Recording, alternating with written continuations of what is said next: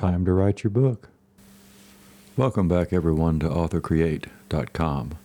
I'm Stephen Woodfin, your host. Today's question is, are you ever out of context? Let me tell you what I mean. Have you ever run into someone and you know they're familiar to you, that you've met them before, you've had some contact with them, but you can't quite place it? Maybe you see them at Walmart, or you run into them just out on the street somewhere, and after you've seen them and you think about it for a while, you realize, oh, wait a minute, that's the person that's the clerk down at the convenience store. The reason you didn't recognize them is because they were out of context for you. You associate who they are with where you're used to seeing them.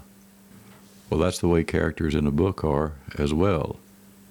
You create the context, and if you get them out of context, your readers may not know who they are. In the world of book writing, this is referred to as world building. Usually you run into it in sci-fi and fantasy books, where the writer is actually creating a world out of whole cloth, a world that may be entirely different from the world that we usually operate in. But in a very real sense, each book that is written creates its own world, and the character is only known by the context you create in the book. If you think about it, the only world there is for that character is the world that you give the character. When a reader opens the pages of your book, they step into a world that is all your own, and they don't have any frame of reference. They don't know where they've seen that person before, because they haven't seen them.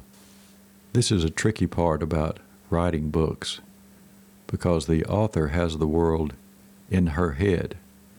As she writes words on a page, she sees the world that she's writing about, but she's the only one that can see it.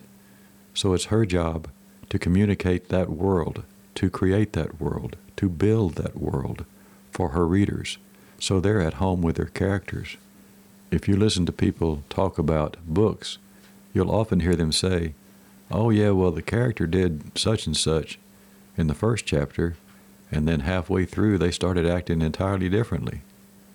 Well, the problem they're having is the problem of context. The character is violating the context of the world.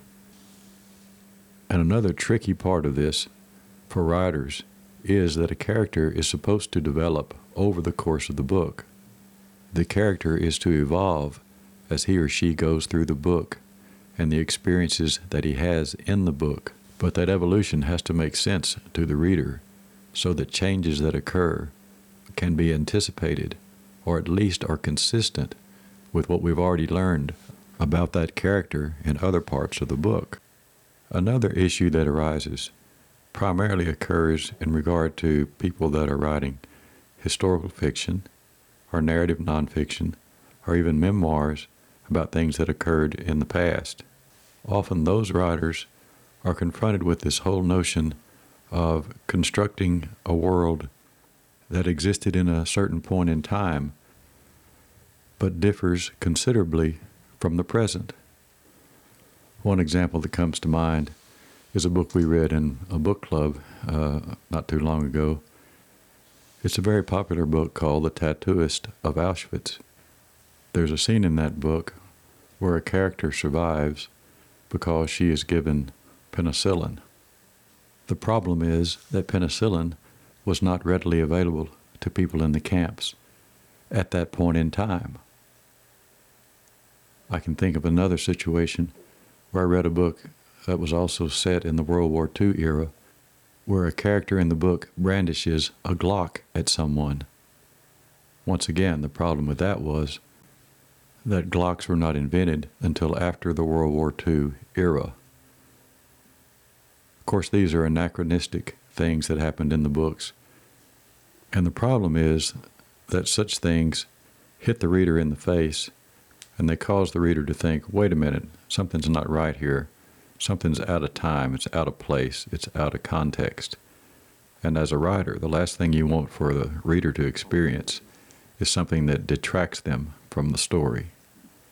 Now, the two examples I just gave have to do with historical errors in books But if you're creating a world in a sci-fi fantasy book out of whole cloth, you still have to be consistent throughout the book, because it is the world that you have created, and the reader will depend on you for accuracy in that world.